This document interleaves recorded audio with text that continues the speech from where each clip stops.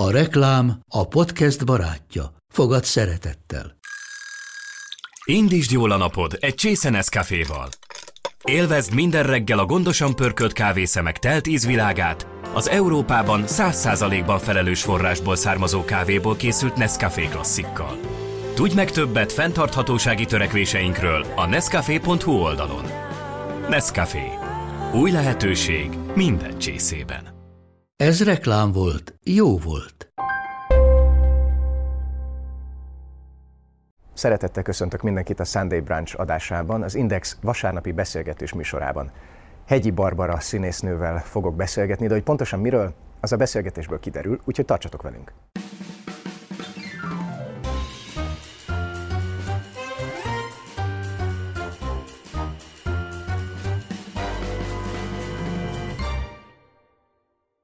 Barus, először is nagyon köszi, hogy elfogadtad a meghívást, és szeretettel köszöntelek itt a Sunday Brunch asztalánál. Köszönöm a meghívást. Ides tolva most már én így számolgattam a beszélgetés előtt, hogy szerintem egy olyan 6 éve már ismerjük egymást, amikor én oda kerültem a Vígszínházba 2016-ban. Ezt akkor találkoztunk, illetve aztán a Háború és Béke című előadásban dolgoztunk először együtt. Csak egy picit felvezessem, hogy akkor mi is a mi előéletünk. Arra gondoltam csak, hogy egy pár szót, ha már itt ülünk az Aranybástya étterem kellős közepén, ugye neked van 2 szakácskönyved is, ami megjelent. És én nem vagyok egy nagy főzőmester, és általában én így mindig csak a fogyasztó szoktam lenni. Hála Istennek! Az biztos, főleg a te ételeid, az kifejezetten nagy kedvenceim. De az érdekelne engem, hogy miért érezted fontosnak, vagy hogy honnan jött ez az egész, hogy kiadj nem is egyet, hanem 2 szakácskönyvet. Hát a második az már csak egy következmény volt, de az első 2 lányom van. Van egy vérszerinti, és van egy örökölt lányom, bizonyos Stevanovics Szandra, és a Szandrától egy születésnapra azt kaptam, hogy csinált nekem egy gasztroblogot. Akkor nagyon divatos volt, hogy mindenki gasztroblogot csinál, és azt gondolta, hogy miután én nagyon sokat főzök, és ő nagyon szerette ezt a konyhát, hogy mi lenne, hogyha nekem is lenne egy ilyen blogom. Oké, elkezdtük, és én akkoriban, most se nagyon, de akkoriban egyáltalán nem tudtam gépelni. Most is egy ujjal, de ez a 10 dökög liszt, ez olyan nehezen ment, hogy azt hiszem, talán még mindig kering az interneten 3 recept tőlem. Áfonya és Ribizli néven futott, a 2 kutyáról elnevezve ez a blog. Ezt kaptam tőle, és aztán ennek nagyon gyorsan vége lett. Mondtam, hogy látod, hogy ez nem fog menni. És akkor azt mondta, az ő ötlete volt, hogy de miért nem csinálsz egy könyvet? Nincs benne sok logika, ugye? Tehát, hogyha a blogot nem, akkor könyvet. De minden esetre arra elég volt, hogy elindítsa, hogy elkezdem összeszedni azokat a recepteket, amiket szoktunk csinálni, vagy szoktam én készíteni a családnak, és akkor abból lett egy tetemes mennyiség. És azzal, hogy beültette a bogarat a fülembe, elkezdtem azon gondolkodni, hogy miről szólhatna még egy ilyen könyv. Akkor jött egy csomó régi történet, a hülyeségeim, hogy miket hogyan rontottam el, vagy mik hogyan alakultak, és akkor lett egy ilyen, hogy a monológok a konyhámból, és aztán így fejlődött fel, elmentem a parkiadóhoz, és akkor Rokric azt mondta, hogy ez mehet, és így lett az első könyv. És te kinek a szakácskönyvét forgattad egyébként, vagy van-e olyan emléket, hogy valakinek nagyon megmaradtak a receptjei, nyilván családon kívül? Nagyon sok szakácskönyvem van, és a technika az, hogy kinyitod, elolvasod, magad mögé hajítod és megcsinálod. Hogy ne kelljen pontosan azt követni, hanem legyen egy inspiráció, és ahhoz képest csináld meg a magadét. És egyébként én a saját könyveimmel is így gondolom mindig, hogyha találkozok valakivel, akinek megvan, hogy persze olvasd el, azt tök jó, dobd el és csináld meg a magadét. És végül is az egész főzésben ez a kreativitás az érdekes, hogy meg tudod csinálni a magadét. Ha csak nem valami szörnyű sütemény receptről van szó, ahol minden gramra be kell tartani, mert az kemény. És azokat a híres csoki golyókat, amiket karácsonykor szoktál behozni a színházba, azok honnan jönnek, és annak mi a Az is története? egy ilyen hülyeségem történetéből indult. Nagyon kedves gimnáziumi barátnőmmel csináltunk. Mindig kigondoltuk, hogy karácsonyra kell valami ajándékot csinálni, amit magad készítesz. És ráfutottunk a mézes kalács gyártásra. Nem sikerült jól, mondjuk így, de még annál is rosszabbul jártunk, mert akkoriban jelent meg az Ötkernek ilyen különféle, hát neked erről fogalmad nem lehet, ilyen színes cukormázak. De rettenetes teli színekben, kék, piros, zöld, de ahogy a kék, a piros, szóval nem egy pasztel, hanem ilyen teli színek, és ezekre a nagyon rosszul sikerült figurákra mi gondoltuk, hogy ezzel még úgy egy kicsit meg. Ilyen ízléstelen, ilyen ronda, nem hogy karácsonyra, semmikor nem adsz ilyet ajándékba, úgyhogy úgy döntöttük, hogy ez nem fog menni, valami mással kell próbálkozni, és egy könyvesboltban szembe jött velem a Nagy csokoládé könyv. És azt mondtam, hogy na ez lesz az. Úgyhogy megvettük, azt is elolvastuk, és onnantól kezdve elkezdtük csinálni a magunkét. 23 éve. Aztán, ez igen. Az jutott még eszembe, hogy ugye mi Sunday Brunch néven futunk, és nálatok a bruncholás mint olyan, ez a vasárnap reggeli és ebéd közötti kötetlen étkezés, ez nálatok meg szokott jelenti? Vagy hogy néz ki nálatok egy vasárnapi délelőtt? Igazán nem, jól lehet, ez az egyik legokosabb és a legkedvesebb, ez a Sunday Brunch, ez pont mindenkinek egy olyan örömforrása lehetne, ha ezt lehetne honosítani. Azt hiszem, ez nálunk nem igazán jött még be, vagy nincs elég ismeret ezzel kapcsolatban. Vagy mindenki csinálja, csak nem tudja, hogy ez maga a Sunday Brunch, mert reggel elkezdesz enni, és eszel estig, és az már nem is tudom micsoda. De születésnapokon csináltuk, talán az Orán egyik születésnapján csináltunk egy brunchot, és az, hogy abban van pezsgő is, abban van valami hideg tál, hal, vagy valami, vagy kolbászok, és aztán jön valami meleg dolog. Tehát, hogy egy olyan széles skálán utazik a gasztronómiában, és egy olyan hosszú együttlétet biztosít minden lelkiismeret furdalás nélkül, mert nem este eszel, és nem este teszed tele a hasadat, hanem egy még ledolgozható időben, hogy ez egy vidám dolog, ez a brunch. Úgyhogy ezt igazán mi talán 2 vagy 3-szor sikerült, hogy megcsináljuk, de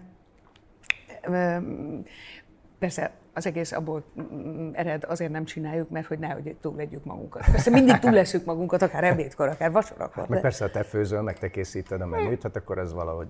De nem csak azért, hanem persze jó együtt lenni, és mindig jó az asztalhoz leülni. Úgyhogy teljesen mindegy, hogy ez reggeli, ebéd vagy vacsora, de ez a brunch, ez egy okos dolog. Amikor így felkészültem a beszélgetésre, akkor bár ismerlek, meg nyilván tudok róla dolgokat, meg dolgoztunk együtt, illetve a nézőknek el kell, hogy meséljem.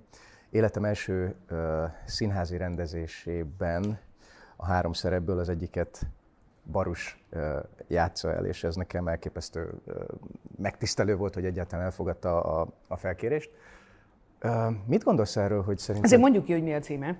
Igen, a Pillangók szabadok az előadás címe, ahol Barus egy édesanyját játszik, aki elképesztő módon harcol a fiáért. Harcol a fiáért, és hát évődnek egy picit, és egy gyönyörű szép történet egyébként, és hát nekem nagyon jó találkozás volt színészként aztán rendezni, és persze az, hogy ezt Barussal tudtam megcsinálni, meg hát nyilván a fiatalokkal, Balázsral, meg Sárival.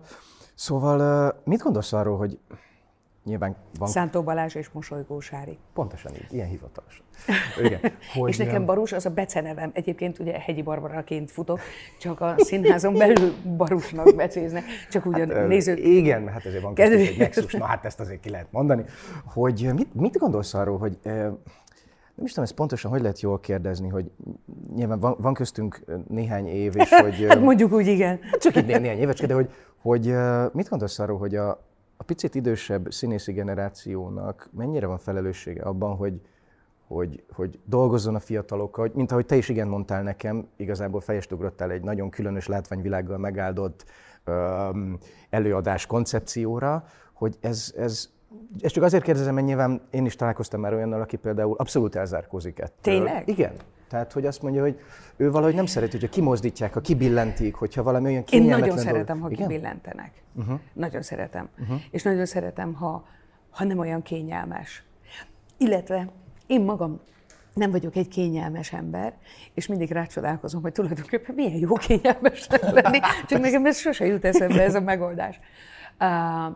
Azt gondolom, tehát az eredeti kérdéshez, hogy mekkora a felelősség, szerintem nagyon nagy, de ez oda-vissza igaz. A ti felelősségetek is nagy. Tehát ez nem csak a felnőttebb, vagy ez idősebb generáció felelőssége, hanem a fiataloké is, amennyiben egyrészt, hogy felvegye, hogy megértse, hogy elfogadja, és egyébként adott esetben ne hülyének nézzen, hanem segítsen, és próbáljon engem is rávinni arra az útra, hogy én is tanulhassak.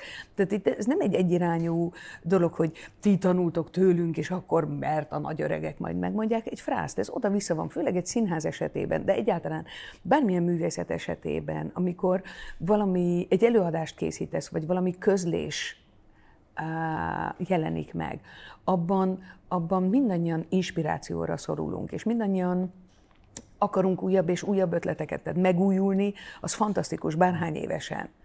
Tehát szerintem ez mindannyiunk felelőssége. Nagyon jó, hogy ezt mondtad, ezt a megújulást.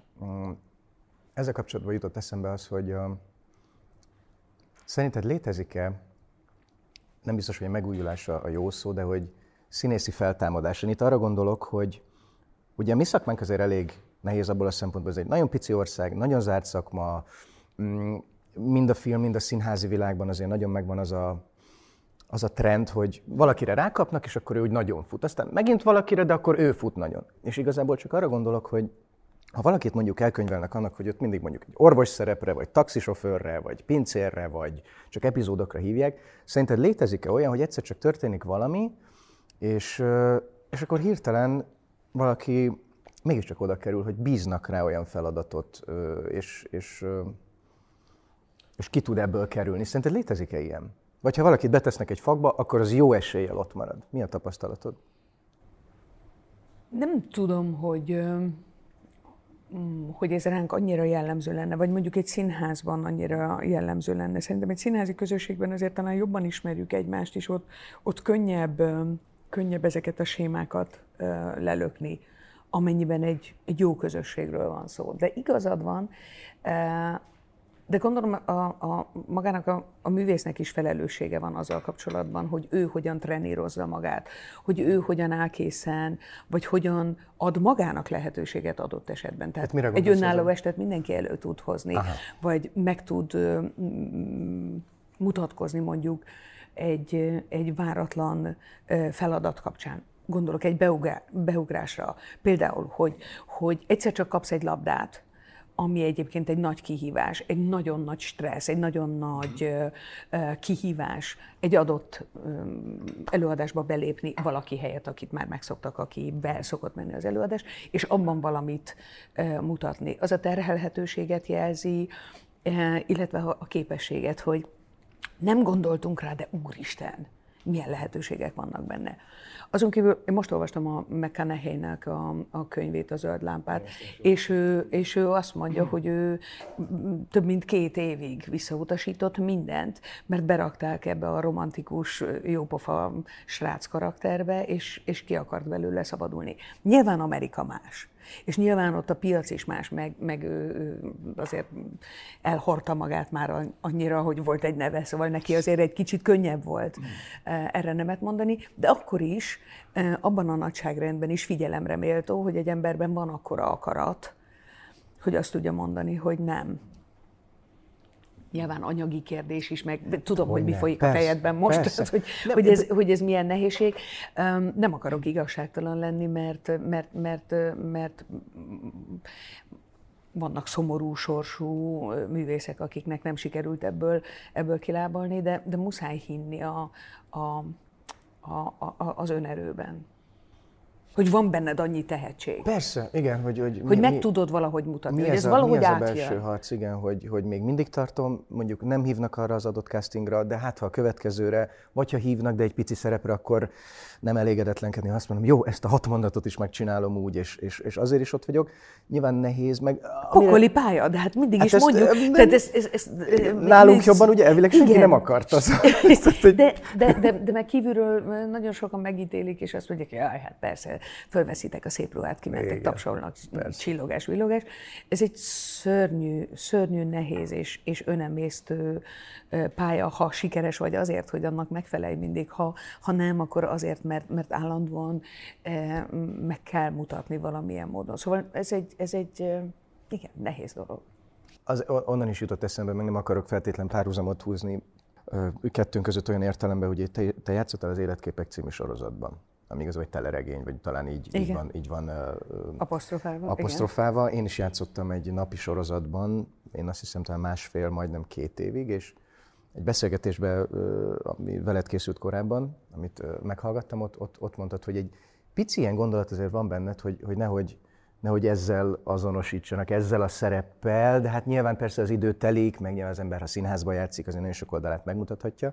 Csak nekem ez eszembe szokott jutni, hogy hú, akkor most azt gondolják, hogy akkor ez egy ilyen napi sorozatos srác, vagy ő csinált ezt a kis dolgot, és akkor nem is hívjuk úgy komolyabbra, tehát hogy ez mi lehet mi lehet ebből a kiút, vagy nem is biztos, hogy ez betesz valahova, csak nekem ez például így dolgozik a fejembe színészként, hogy ha valamit az ember nagyon sokáig csinál, vagy nagyon sokszor látják, nyilván egy napi sorozat, ez ugye minden nap jön 45 percben, hogy ez például berak-e valahova, de lehet, hogy nem, és a munka az tud előre vinni, és ez lehet, hogy ez egy buta gondolat, vagy csak egy ilyen szorongó színészi elme. Nekem az elején tehát nem annyira a sorozat volt, amiből ki kellett másznom, hanem a hangom, vagy annak az előítélete, hogy mi lesz a hangjával. Csak hát akkor még fiatal voltam, és akkor az még, hogy szőke lány, jön, fura hangja van, hogy egyszer csak arra valahogy rákaptak. De az is hosszan abban volt, hogy hát nem tudjuk. Nem tudjuk, hogy ezzel mi lesz, nem tudjuk, hogy ez jó-e. Szóval ezt ledolgozni, az egy ugyanilyen handicap, mint hogy aha, napi sorozatban vagy, igen, láttuk a fejedet mindig így, de most valami mást kell hozni. Ez annyira furcsa nekem ez, hogy veled kapcsolatban többször olvastam ezt a hangot, te is beszéltél róla, hogy akkor először ugye az volt, hogy nem tudták, hogy elég terhelhető lesz a színpadon.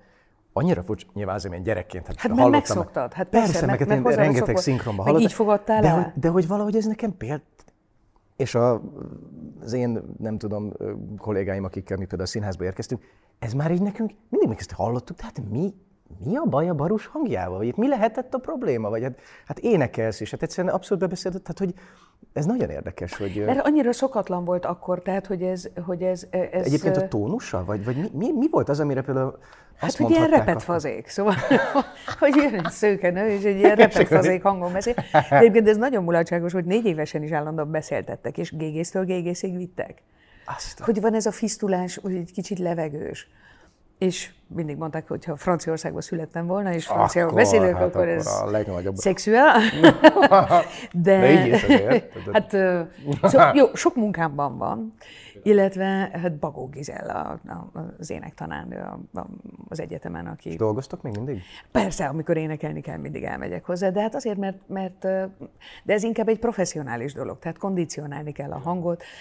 A tanárnő mindig azt mondja, hogy ez is olyan izom, amit dolgoztatni kell, tehát én nem dolgoztatni fogom, de az, hogy kikeveredni abból a megítélésből, vagy abból a kliséből, tehát, hogy valahogy lehet, nagyon sok munka, de valahogy, és nyilván szerintem szerencse is kell hozzá, de az élethez is kell szerencse, és az élethez is kell tehetség. Szóval jól élni az életedet, az is egy tehetség kérdése. Ez jó, ez nagyon tetszik. De miért nem? De igazad van, így bele se gondoltam. És azt szerintem sokkal nagyobb kihívás, mert egyébként az 0-24. A színház az ehhez képest egy rövidebb periódus. Az, hogy az életedet jól éld, vagy hogy megtaláld azokat a felhajtó erőket, amivel túl tudod élni a nehézségeket, amivel le tudod küzdeni a saját depressziódat, a saját rettegésedet, a félelmeidet, vagy hogy tudsz erőt adni a környezetednek, és tudod vinni a dolgaidat. Szerintem ahhoz nagy képesség kell. Neked mi segít legyűrni egyébként? Őrzöm a kedvemet, ami nem mindig sikerül, és az egy nehéz dolog, hogy a humorérzékem mindig megmarad, és az öniróniám mindig a legpocsékabb helyzetben is, de a kedvem az el tud menni, és ott kell nagyon résen lenni, hogy azt ne engedjem. Lehet egyébként tudatosan azt mondani, hogy de akkor is megtartom magam, és megfogom, és nem eresztem el a gyeplőt? Nyilván vannak lentek, de amikor lent vagy, akkor azt mondod, tehát kell önismeret hozzá.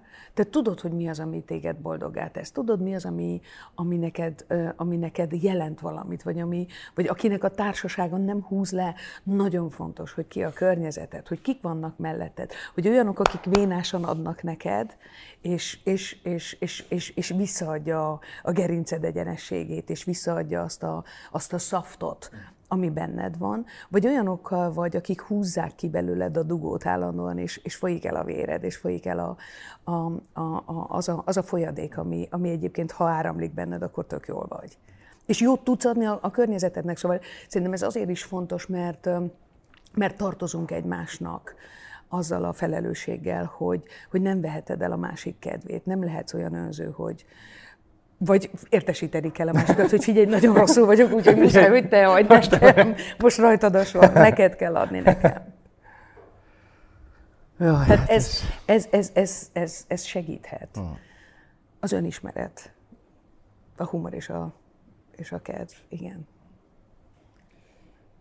A hangról is beszéltünk, és hát nyilván megkerülhetetlen ilyen értelemben is, azért is, mert én is csinálom, bár nem olyan régen.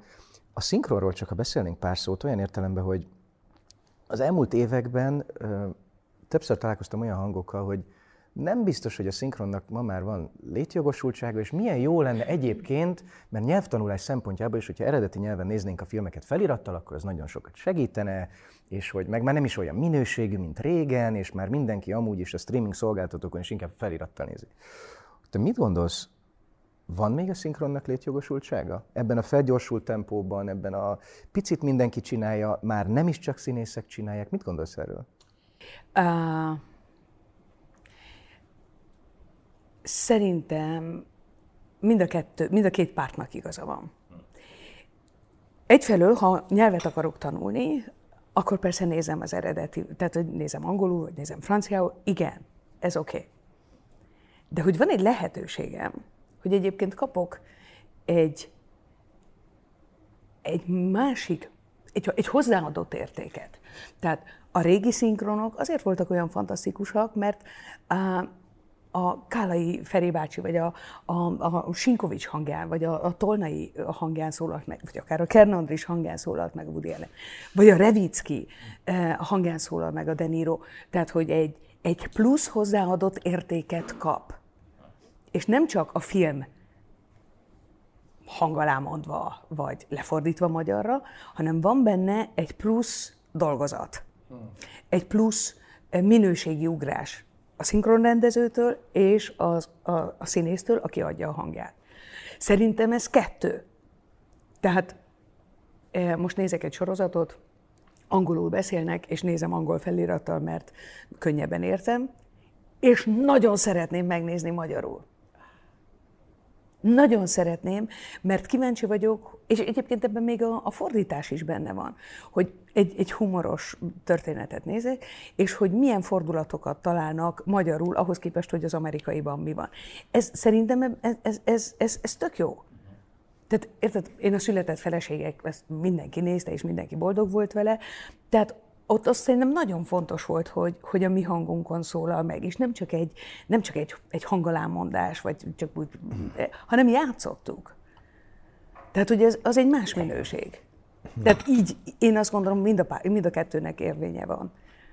Tehát akkor ne nézz szinkronizálva, hogyha nyelvet akarsz tanulni, és az jó is.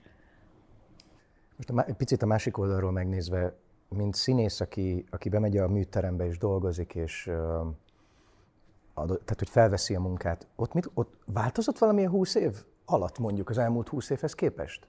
Én már egyébként úgy kerültem bele, hogy nagyon kevés idő van, az, hogy pénzileg nagyon kevés, az most egy másik kérdés, de hogy nagyon kevés idő, nincs nagyon próba, nagyon kevés rendező engedi meg ezt magának, és tényleg azt érzed, hogy bármennyire is szeretném én ezt, jó, hát egyszerűen azt érzem, hogy már hogy felmondtam, és már akkor a következő, közben pedig egy nagyon értékes anyag lenne, és milyen jó lenne. Szerintem ez is filmje válogatja, mert a mozifilmeken ezt nem engedik meg maguknak. Persze, hát az ugye egy másik helyzet. Hát igen, de hát akkor ott van az a minőségi ugrás, amiről beszélünk, és azokat a mondjuk nem olyan kiváló alkotásokat, azokat meg zúzzák, és persze csináld.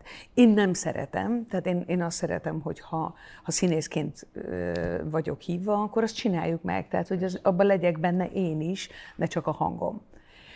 Szerintem ez egy nagy különbség. Nem biztos, hogy azokra a színészeket kell hívni, és akkor aki hallgatja is tudhatja, hogy mi a különbség. És válasz most, vagy jársz most sokat? Éppen ma délután. Igen? Igen. Ja, jó. Én mindenhova megyek, ha hívnak. Ez jó azért valahol, nem? Szerintem nem feltételezik, de... Volt majd megbántod, hogy valami régen mondtál? Nem, ritkán. Tehát most nem csak szinkronra gondolok. Világos. Nem, igazán nem maradt azt bennem. Azt a Pillangók szabadok című előadást. Talán azt nem kellett volna, amikor a Csibi Gergő rendezte, az egy hülyeség volt. Ilyen... Azt hiszem, holnap is azt játsszuk, jut eszembe. Tényleg, be is fogok. Igen, meg is kell már nézni. Rég nem láttam, igen. De jól megy. Örülök nagyon. Mi is. Hát, tényleg. De szeretjük játszani. Hál' Istennek. Még egy egész nyugodtan. Eszembe jutott egy kis falatozgatás? Annyira nagyon kellemes. Csábító, csak ezután így megszólalni. Hogy akkor arra hogy én nem is tudtam, hogy 92-ben talán Lee Strasberg Studio Los Angeles? 92? Nem tudom. Biztos. Igen. Igen. Én erről egyáltalán nem tudtam, és amikor így picit utána olvastam azon fel, hogy tényleg ezért volt róla tudomásom. Csak azért mosolyogtam nagyon, mert én meg egyetem előtt, én meg 2 hónapot töltöttem New Yorkba egy színi stúdióban. És ezt nem tudtam, hogy te is voltál egy ilyen American Acting Schoolban, főleg a Lee Strasberg, hát ez egy ilyen óriási nagy dolog. Mit szólsz? Na mit hát erről ezt látod rajtam mindig. Hát ez az! Hát ezt a finom, jó kis nyugati parti derű. Tehát abszolút. Hát persze. Ez hogy volt? Hát abból a drámából, hogy milyen a hangja. Ebből fakadt az egész. Mert az apám egy ismert operatőr volt ebben az országban, akkor halt meg, amikor megszülettem. Tehát vele nem találkoztam, de a neve az jön velem. Hegyi Barnabás, Hegyi Barbara, őt Barnusnak becézték, engem Barusnak, szóval igen. De sose találkoztam vele. Az anyám pedig építész volt a filmgyárban. Tehát én, mint gyerek, mégis valahogy ilyen a szakmai körökben ismertek. És amikor elmentem a színművészeti főiskolára felvételizni, és meghallották ezt a hangot, először elmentem a 3. felvételig, és ott estem ki. És akkor gondoltam, hogy még egyszer megpróbálom, és legközelebb felvettek. De végig volt bennem egy félelem, hogy talán azért vettek fel, mert az apám, mert az anyám, és igazán tényleg borzalmas a hangom, teljesen alkalmatlan vagyok erre a pályára, csak a nevek miatt. És ez olyan hosszan, egyébként szerintem az ismert nevű gyerekeknek ez mind sajátja, hogy kompenzálod a rokonaidat. Hogy tényleg magamért, vagy miattuk. És ezért arra gondoltam, hogy elmegyek egy olyan helyre, ahol nem ismernek, ahol nem tudnak rólam semmit. Sem a hangom nem mond nekik semmit, sem a nevem nem mond nekik semmit, és ezért mentem el Amerikába, hogy valami visszajelzést kapjak, valami nyugalmat nyerhessek a kérdést illetően. Tehát 89-ben végeztem, és ez 2,5 évre rá mentem el, hogy ezt megnézzem magamnak. És mit mondtak, vagy mi volt a visszajelzés? Vagy ott senkit nem érdekelt az egész kérdéskör.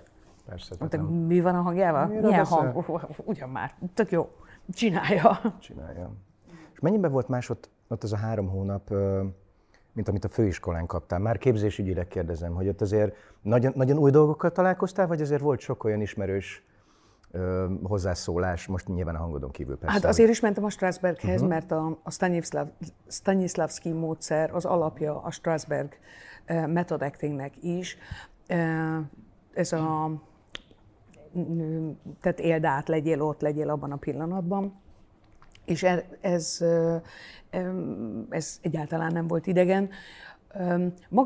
Maga a módszer, hogy egy metódus szerint kell végigmenni, az különös volt, mert mi Budapesten nem ilyen tudatosan próbáltunk, hanem fölmentünk a színpadra és játszottuk, ahol értünk. De ott ennek van egy bevett folyamata, ami szerint haladtunk. Hát miután csak 3 hónapot voltam ott, ez nem tartott olyan nagyon hosszan, tehát nem tudtam végigmenni az egész sémán, csak belekóstoltam, de szóval ez egy tudatosabb működés, érdekes volt, és érdekes volt látni azt az irgalmatlan energiát, amivel külföldről jött gyerekek próbálnak ott megkapaszkodni. És nem próbáltál ott maradni? Nem, és ez nagyon fura volt nekik, hogy de hát azért jöttél, hogy itt maradj, és mondtam, de biztos, hogy nem. Azért jöttem, hogy ezt megnézzem, és ti megnézzetek engem, és egyébként megyek haza-vissza. Akkor már a József Attila Színház tagja voltam, tehát tudtam, hogy mindjárt kell próbálnom, csak akartam valami nyugalmat. De nagyon jó volt. Wow. Még egy utolsó kérdést engedj meg nekem. Ezt is egy beszélgetésben hallottam, hogy mesélted, hogy... Már nem tudok semmi újat mondani. De abszolút nagyon jó, mert érdekes, hogy besétált mögé az élet sajnos, hogy azt mondtad, hogy milyen jó, hogy itt így nincs háború, meg hogy igazából tényleg itt így minden rendben van az életben. Most nyilván már sejtettem, hogy mifele szeretnék menni, de igazából csak egyetlen olyan kérdésem lenne, hogy szerinted mi tud lenni a színész feladata egy olyan helyzetben, amikor tőlünk néhány száz kilométerre egy teljesen más típusú élet megy, és mi meg ugye itt ülünk fent a várban, itt bruncholgatunk, közben beszélünk dolgokról, megyünk, játszunk, szinkronizálunk. Hogy tudja ezt az ember magában összerakni? Nagyon nehéz kérdés,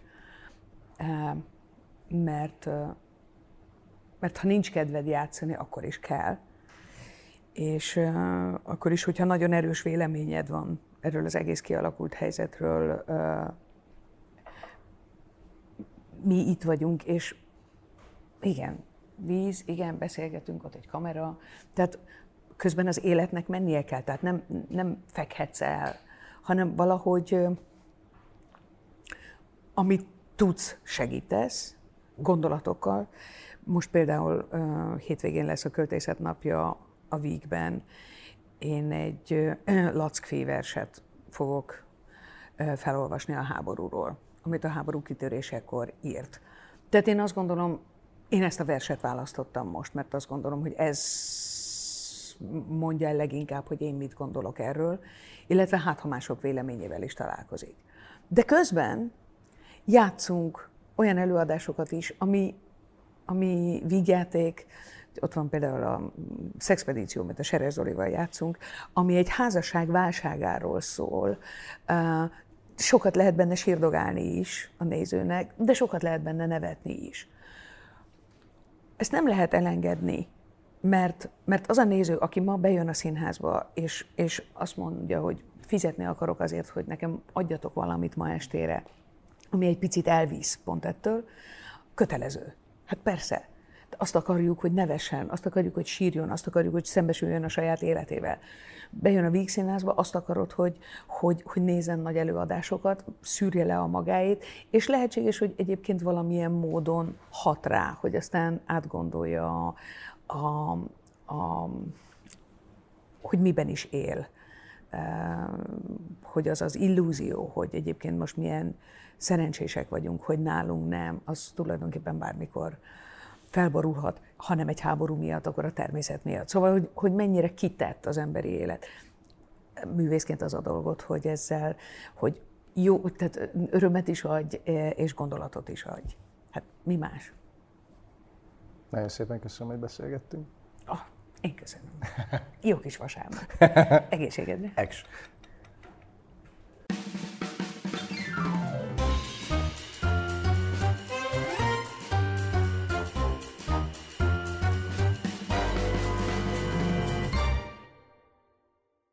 A műsor a Béton partnere.